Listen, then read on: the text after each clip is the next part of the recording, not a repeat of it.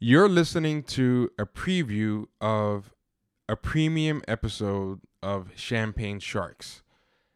To get access to this premium episode, as well as the full archive of back premium bonus episodes, go to patreon.com/Champagne Sharks.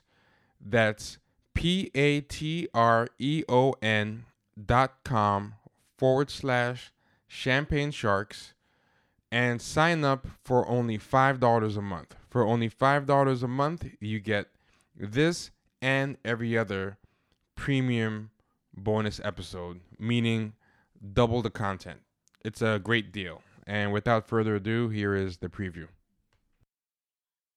Something else that a lot of people don't realize about a lot of Black immigrants, they get their a lot of Black immigrants are very deferential toward white people, but kind of like look up to them and want to aspire to kind of honorary whiteness. And this is like a kind of a dirty secret, an open secret that we don't like to talk about, but it's true. And I might get flack for saying that, but I think it's totally true. But the thing is, unlike people in the past, like Jews or Irish or whatever, we can never ever really assimilate because we have black skin. There's a limit to how far we can assimilate, because a lot of times you won't know somebody in a white Latino's roots until you see their name or hear them speak Spanish, whatever. A lot of them can kind of physically blend in, and within a couple of generations, totally be seamlessly integrated. But when you're a Black immigrant, your skin is always going to give you away. It's always going to be a barrier. So I think what they do to get honorary whiteness is to take a lot of pains to differentiate themselves from the bad Blacks, which are the Black Americans. And to me, that's the mindset behind this article. It's trying to tell white America, listen, we're more honorary whites than these Black Americans are, because we're willing to buy into the same stereotypes and shit on them in the same way. Yeah, exactly. We're going to take them to task. We're going to take them to task on your behalf with your talking points. One thing he says in here that just made me want to slap the shit out of him. He says, in truth, black on black crime is a pathology that has to be reckoned with. Oh shit, he said it's a pathology. Oh wow. Yeah. I missed that part. That word. Yep. I wanted to kick him in his teeth. Wow. Oh man. But he does all the same fallacious stuff that white supremacist does, because Ta-Nehisi Coates has written several times addressing the whole black on black crime deflection and explaining his approach to it and why it's not hypocrisy. And what these people do is they just do what a kid does, which is put their fingers in their ears and goes, nah, I can't hear you. And then when you're done talking, they take their fingers out their ears and like, so I see you still haven't addressed my point. So like this guy is on the hallmarks of white supremacist tactics. Yeah, hallmarks, down. Like I just did a quick search, Ta-Nehisi Coates, black on black crime, and I found by him, Black people are not ignoring black on black crime. The politics are changing the subject. That's from August 15th, 2014. Then I went back even further, and there's The Myth of Black on Black Crime by Ta-Nehisi Coates, March 1st, 2012. And I'm sure if I kept looking, I'd probably find like maybe once a year, he probably explains why it's a deflection and a fallacious analogy. But this guy is saying, why is Ta-Nehisi Coates not bringing this up as recently as last week? It's a simple Google search gave me a full list of Ta-Nehisi Coates bringing this up. So you can't tell me you couldn't find it.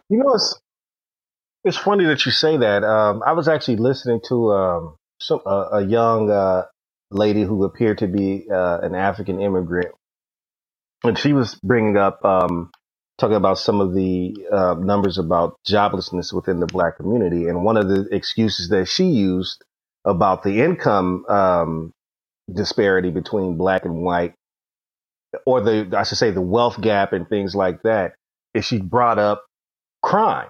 And she used the old statistic, blacks are 12% of the population, but commit 50% of violent crime or whatever. She used that old tired statistic. Yeah.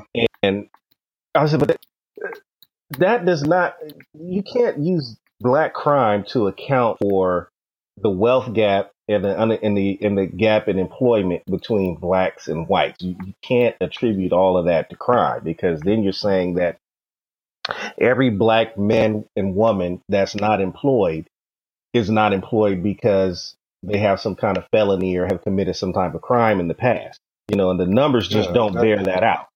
You can't use that, but they will go ahead and use every fallacious argument that they can in order to avoid the elephant in the room. Exactly. So this surprised me. When this guy at one of the last chapters of this article or whatever, when he gets to the main thing I think he really wanted to get to, he was talking, about reparations. And what he said was, when people give up the seductive idea that the world owes them something except the right to be left alone, they are given the power of forgiveness, even of those who have historically oppressed them. And I'm just like, who the fuck do you think you are to come here and lecture us about what we should forgive, what we should tolerate? You understand what I'm saying? And the funny thing is, in recent years, nobody thinks black people don't go around saying the world owes us something. We think America owes us something. Yes. There's a specific. It's not a. They want to. It's a very specific. It's a very specific claim. It's a very specific claim. Yeah. Exactly. Yeah. It's like if a car hits you because it's negligent, and you're suing the person that drove the car. That's not entitlement. That's an actual claim. And you're right. That's exactly. But this is what I was going to say. Under the Obama administration, in recent years, Holocaust survivors have gotten form of reparations. Native Americans got the reparations. There was a bunch of money that they got for past things. And what's interesting is, I would like to see him take the Holocaust survivors who got money from Obama. He had a whole paragraph about the Jews, basically, juxtaposing their ability to, there was a bunch of fallacious stuff in that point too. If you want me to read this little part right there, he says the most beleaguered people on the planet, the Jews, who have faced persecution since their birth as a people, are living refutation of your claim. When they labored in slavery in Egypt, clamored in Palestine, made magnificent contributions to human civilization in European capitals, sojourned in Africa and Asia, and founded the modern state of Israel, no one gave these heroic people an affirmative action plan to work anywhere. And he's such a... Such a lie. Such a lie. Because, October 2nd, 2015, Obama administration earmarks $12 million for Holocaust survivors. Funds to be distributed over 5 years. 1/4 of U.S. victims of Nazi persecution live under the poverty line. So basically, Obama awarded $12 million of assistance to Holocaust survivors. So why is this guy not writing that the world doesn't owe them anything? Instead, he made this myth about them never asking for anything, which is like blatantly... They wouldn't even exist. They wouldn't even exist today if it wasn't. They living in an affirmative action plan right now. How much aid does the U.S. send to Israel every year? Probably a couple $100 billion, I think. There's still, there's still... Plus, and when you're accounting for like the weapons and planes and tanks and you know what I mean. And they're still getting gold back. They're still getting gold back that was stolen from them by major banks. They're still getting anybody that benefited off of. And by the way, they're still chasing after. They're still chasing after and capturing Nazi conspirators. Yeah. There's no forgiveness demanded by them.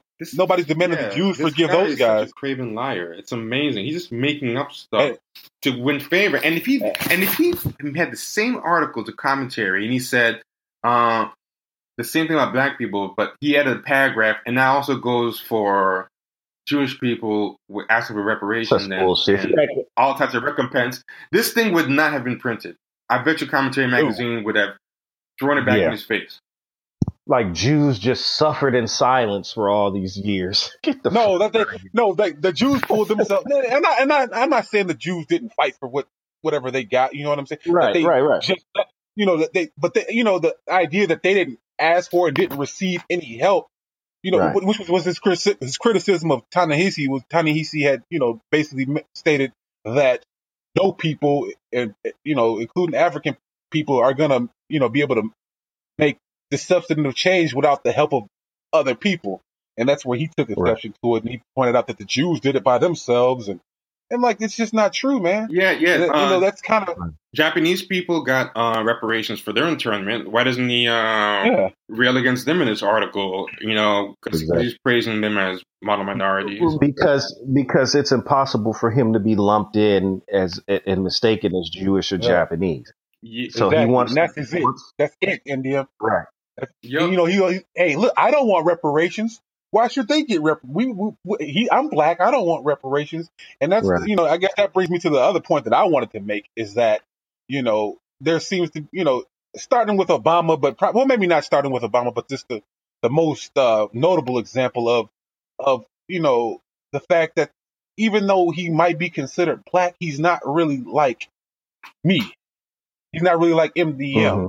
You know what I'm saying? Yeah. And so to let him to be a spokesman for all black people is not really fair because, he doesn't come from the same, he's a child of an immigrant too. He's not really, even though he grew up in America, he's American. He experienced a lot of he doesn't have the history. But even if he grew up in America, he didn't grow up in the mainland and he grew up in a white family. Yeah. And, the latest example of that is this Kamala Harris that they're trying to shove down our throats. And, trying to, I don't know what she identifies as, but people are identifying her as a black woman or, a lot of times a person of color. But she's not that either. Yeah. Kamala Harris's Indian aunt was profiled in an article and she was saying everything about Kamala Harris, everything good about her is owed to her Indian mother and Indian culture. And her father had nothing to do with it. That's her black father had nothing to do with her development and any of her positive traits. That's what Kamala Harris is on. What? Yeah. Oh wow. Yeah. It's a wow. Yeah, I'll put it in the show notes actually. Let me see if I can find it right now. I'd definitely be interested to read that. It's funny. This was what the article that I couldn't get printed because I was too slow writing it. It was about that. I might actually put it up in a blog of my own. But here, I just sent the link. But in it, it says, "My niece, the U.S. senator." It's an Indian publication called Rediff. Or Rediff.com, REDIFF.com. I just sent it to you. And it's titled, "My Niece, the U.S. Senator." It's from November 11th, 2016. And it's subtitled, "Whatever Kamala is today, it is because of my sister. My sister inculcated South Indian culture and values into her." Dr. Sarada Gopalin tells Rediff.com. And then, she just goes into about how... let's see.